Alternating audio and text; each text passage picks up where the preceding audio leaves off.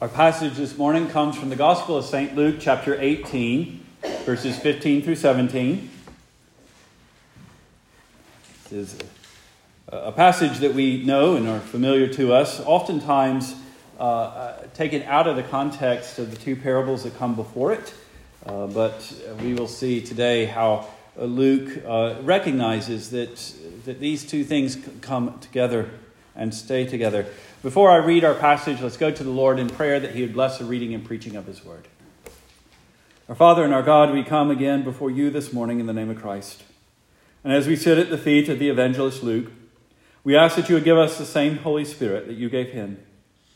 We ask, dear Lord, that as your word was infallibly inspired and has been infallibly preserved these 2 millennia, that you would teach us infallibly by it today, that Christ might be magnified and all else fade, that your word would not return unto you void, but rather bear the fruit of repentance, fruit of faith in our Lord and Savior Jesus Christ, in obedience to your will.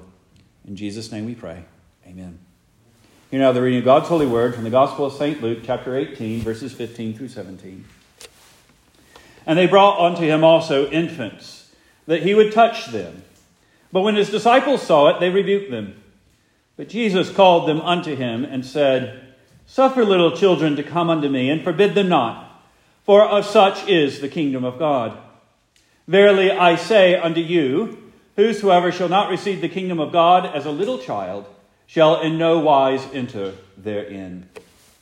The grass withers and the flower fades, but the word of our Lord abides forever. And his people said, Amen. Jesus has been preaching and teaching not only his intimate disciples, but the crowds there that included even his enemies, the Pharisees. And he's been telling them in the previous chapter and this chapter, on his way from Galilee to Judea, what it is properly that consists of the kingdom of God. What is the nature of it and the power of it? What is the requirements, if you will, of it as well? And how do the subjects of that kingdom, the members of that kingdom, behave themselves? And as he comes to a pause in his instruction, there is some commotion. Probably mothers, but parents certainly, but maybe even aunts, uncles, and grandparents, bringing infants unto Jesus to receive a blessing. It's text in our text that they brought him, that he would touch them. We read in the parallel passage in Matthew that he would touch them and pray for them, lay his hands upon them. They were seeking from him a blessing that they would seek from a priest, a blessing that they would seek from a prophet, a blessing that they would certainly expect from the Messiah, the Christ that is to come. But his disciples are busy ushering them away. And we can imagine why. We can, in some senses, sympathize with the reason why. Jesus has just been speaking in parables. Another way to translate parable is riddle.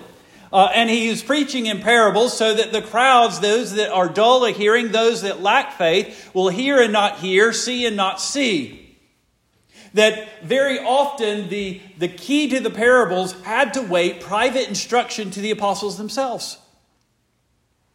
And if that's the case, if there are people in the crowd that were hearing unprofitably, how much more unprofitable would it be to bring infants to him? And yes, he was healing the lame and the blind and the leprous and the sick. He was even raising the dead. But these children, we at least assume, are in perfectly good health. That they're beneath the attention of the Savior that has come, and he has this busy work to do. And you see the crowds, ladies, our families, give the Lord space. We read in Mark chapter 10, the parallel that Mark has, that when Jesus saw this, he was indignant, that he was offended.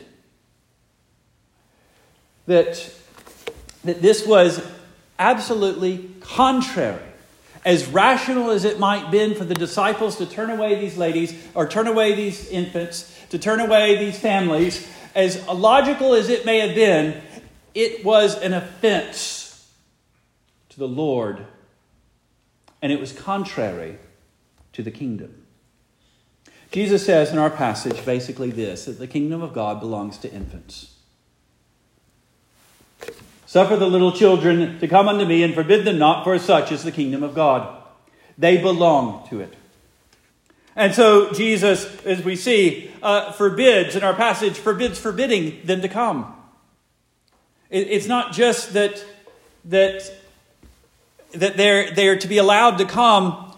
It's just that we are not even to put any obstacles in their way. And not only that, he goes on in verse 17 to say that they are the model for us. And those are the two things we'll be looking at today.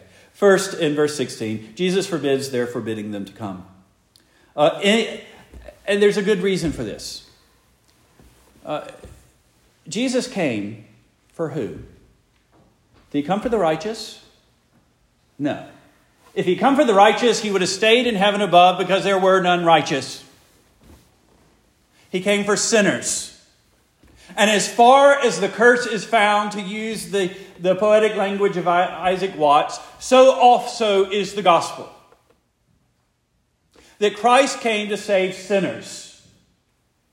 Now, in our modern era, we tend to elevate the child in a way that almost the opposite pendulum for the way that children were treated in the time of Jesus Christ as valueless. Women and children were often lumped together, and unlike the Victorians and Edwardians on the Titanic, women and children first out of chivalry and honor and gallantry, all which were shaped by Christianity, they tended to view women and children don't matter.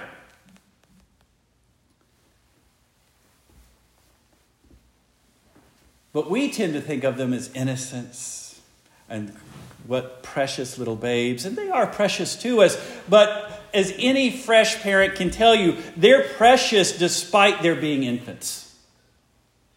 They're awful little things to come into the world. They never let you sleep and never let you rest. And they are belligerent and ungrateful. Wicked. And we know they're wicked because unfortunately and sadly and with great grief to us, they are subject to the penalty of sin just like everyone else. Children die in the womb. Babies die. And death is the penalty for our sin. Not their actual sin, but that original sin, the condition, the corruption. When Adam and Eve fell from grace, they beget like begets like. And they beget a sinful and rebellious race into the world. And just like if you come across a nest of vipers, you don't care if that little baby snake has never bit you. If it's poisonous, you're going to kill it. And we are poisonous vipers coming into the world. In other words, the reason why infants belong to the kingdom of heaven is because they're sinners. And Christ came to save sinners. The infants need the grace and favor of our Lord. They're not favored by God simply for being babies. They need to stand in the grace of Jesus Christ. They need the favor of God as anyone else. And in Genesis chapter 8, verse 21, after Moses has offered the sacrifices, he's come out of the ark, and the Lord says this, I will not again curse the ground anymore for man's sake. Not because they learned their lesson, but actually the opposite. If he kept cursing the ground for man's sake, the ground wouldn't survive. For the imaginations of man's heart is evil from his youth. And the Hebrew there means beginning. Neither will I again smite any more every living thing as I have done. Jesus tells Nicodemus in that night of the interview in John 3, verse 6, that which is born of the flesh is flesh, and that which is born of the spirit is spirit. Well, those little babies, they're born of the flesh, and they're flesh, but they need the spirit. No part of humanity can escape the bondage of sin. And so he has come for all parts. I have come to save sinners. I have come to save the little babies too. For such is the kingdom of heaven. And it's not just that they need it and so they can rely on his gracious intention. It's that the Lord has covenanted to include such. In Isaiah chapter 44, verse 3, the Lord says, I will pour water upon him that is thirsty, and floods upon the dry ground. I will pour my spirit upon thy seed, and thy blessing upon thy offspring, and they shall spring up as among the grass and willows by the watercourses. The covenantal blessings are to you and to your children after you, he says to Abraham. He says to Isaiah that my blessings will be to them and to their seed, and not just when they get old enough to understand that they need me, but my graciousness will be part of their raising up. In Acts chapter 2, when on the day of Pentecost, Peter is preaching his sermon, and the citizens and visitors and pilgrims to Jerusalem for that Passover, they're pricked in their heart and they cry out, what must we do? And Peter says unto them, obviously under the inspiration of the Spirit and in obedience to our Lord Jesus Christ. He says, repent and be baptized every one of you in the name of Jesus Christ for the remission of sins, and you shall receive the gift of the Holy Ghost. For the promise is unto you and to your children and to all that are afar off, even as many as the Lord will call.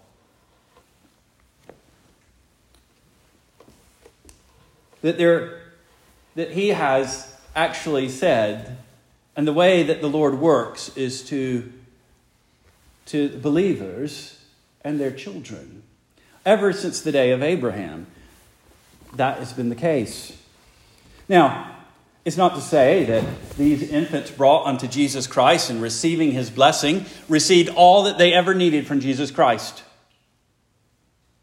It could be that they were taken away and never again they were satisfied with the being touched by the holy man.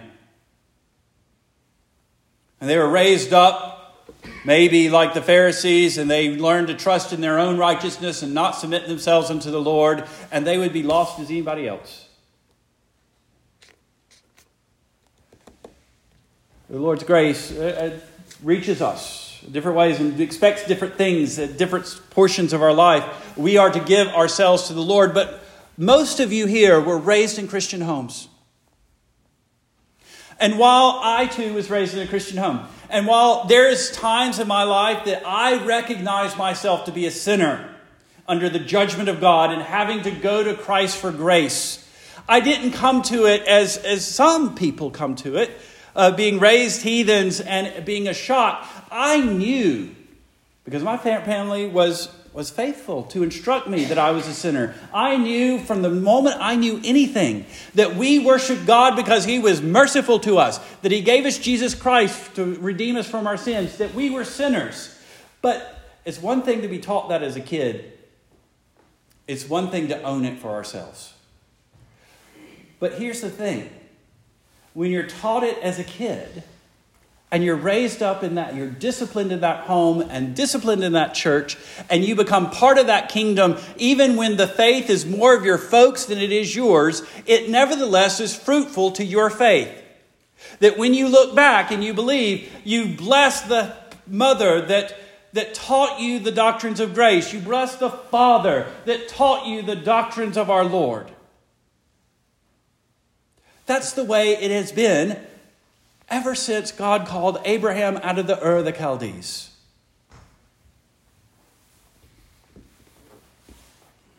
And none is beneath his gracious condescension.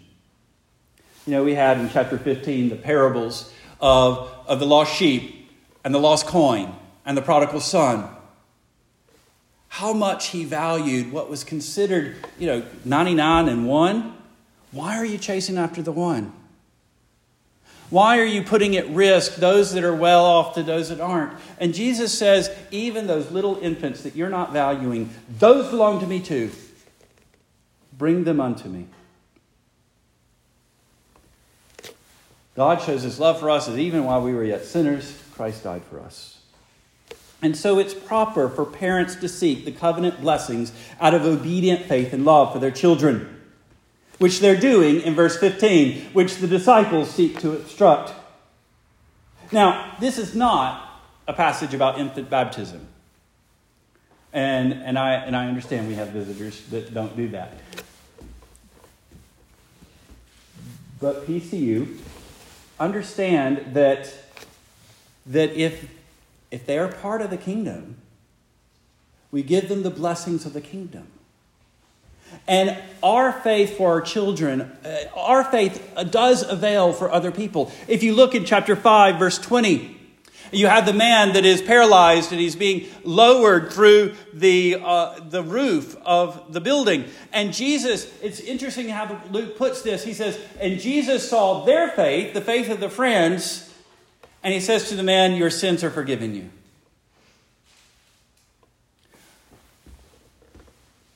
James in chapter 5, 15, 16 says that our prayers for others avail much to the healing of others, but also to the forgiveness of sins of others. Do you pray for the conversion of those that aren't converted? When they are converted and God answers your prayer, are you thankful, or do you think you were not doing anything, you were just whatever? No, your prayers avail. God answers prayer. And your faith can avail to somebody else's faith. Now, it's not that you are saving anyone. Christ saves. But the Spirit and the power goes where it wills, as Jesus tells Nicodemus.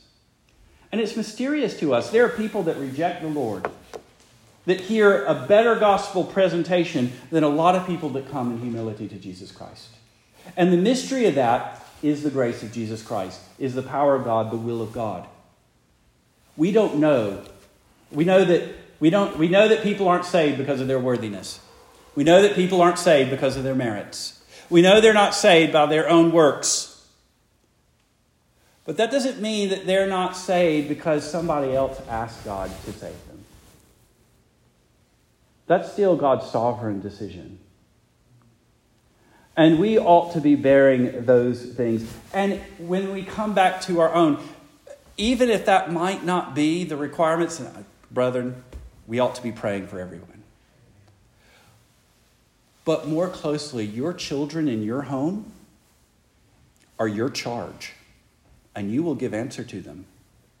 And we ought to seek their blessing early, as soon as we can. And certainly of baptism. But again, if we baptize our infants and we go away like our hypothetical mother that with a pharisaical heart that was just touched by the holy man and had no more to do with it, then that is not to bless that child, but to curse that child with a blessing that they squandered. We baptize and we instruct, and we discipline, and we raise them up in the nurture and admonition of the Lord so that they can own the blessings of that baptism.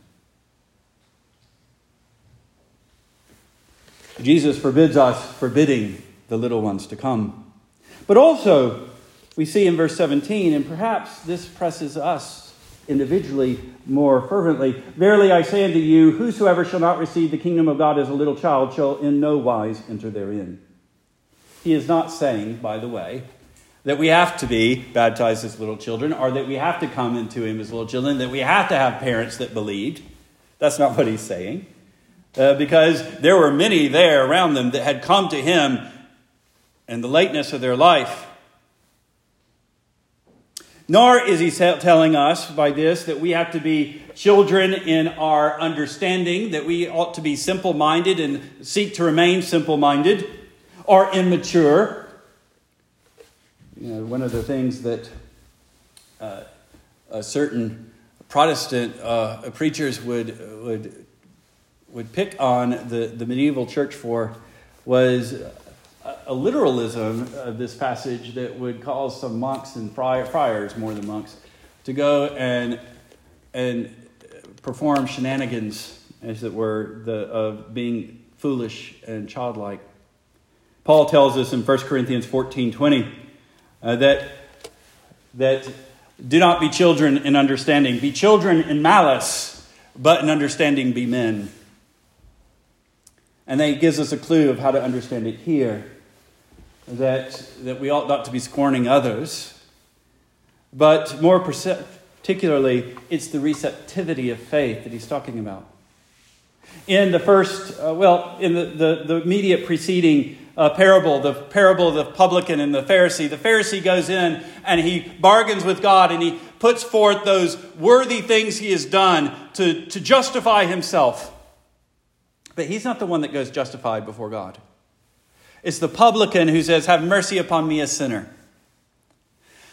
It's a humility as a shameless receiver that fits us for the kingdom of heaven. And what is a more shameless receiver, beggar, presumptuous beggar even, than a little child that is hungry, than an infant?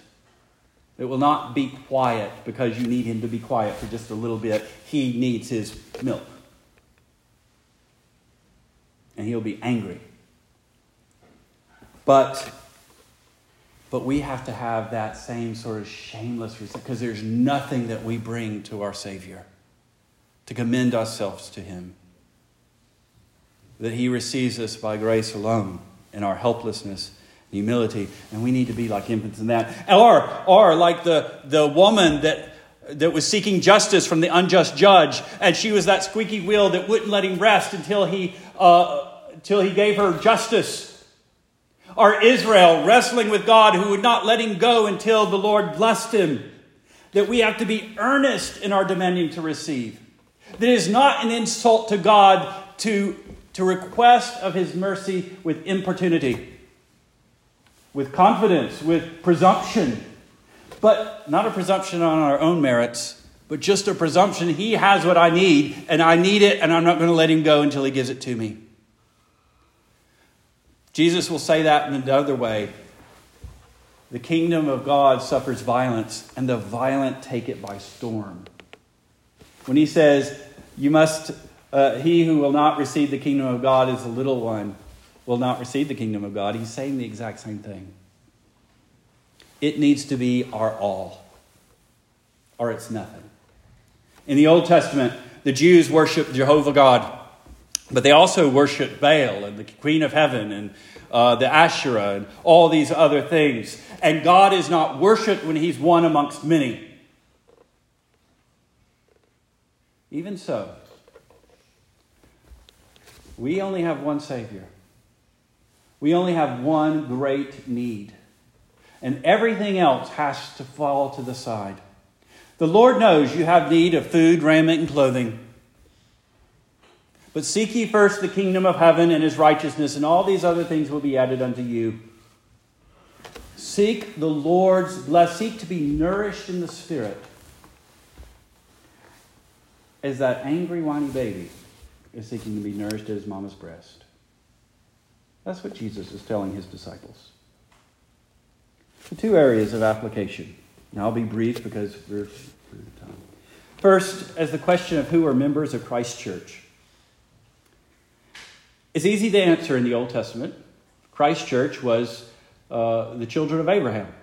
But not just the children of Abraham, those that united themselves with him, Ruth, the Moabitess, and others that made him their God, and to their children after them, and therefore the male children were circumcised.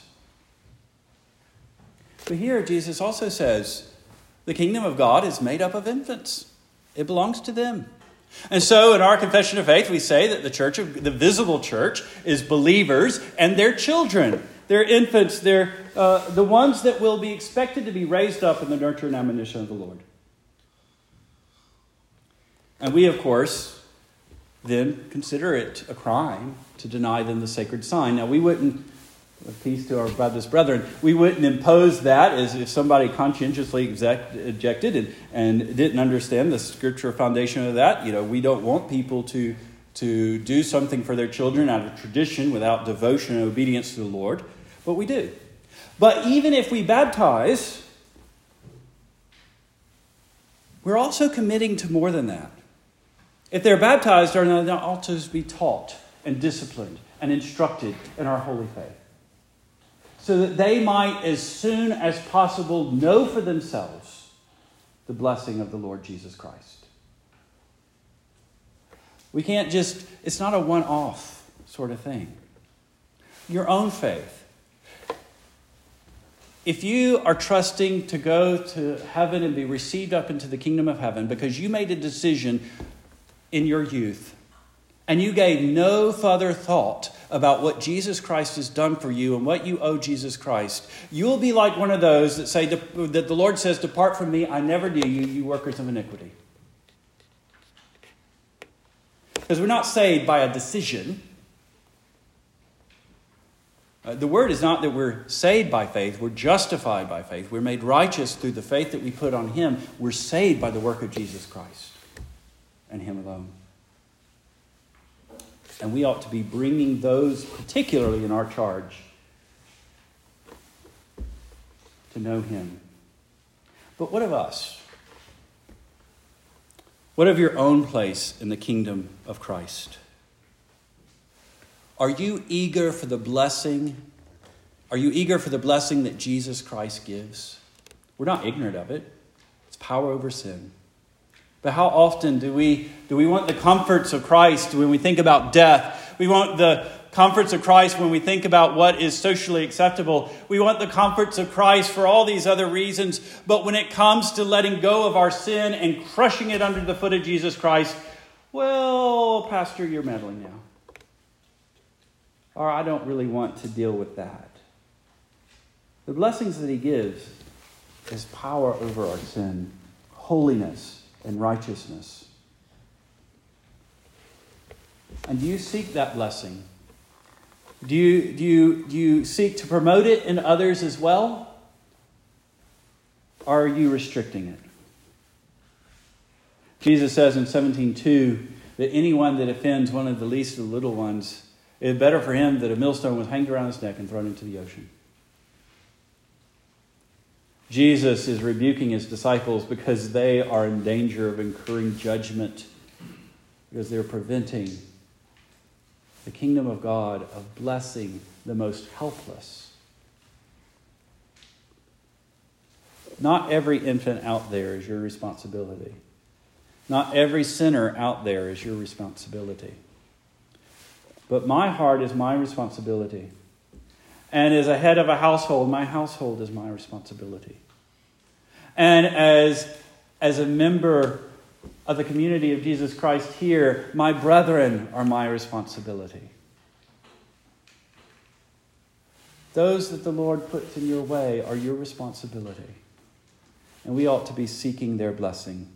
Because the blessings of the Lord is not a zero-sum game. They overflow. Just as when He blesses you, your cup overflows.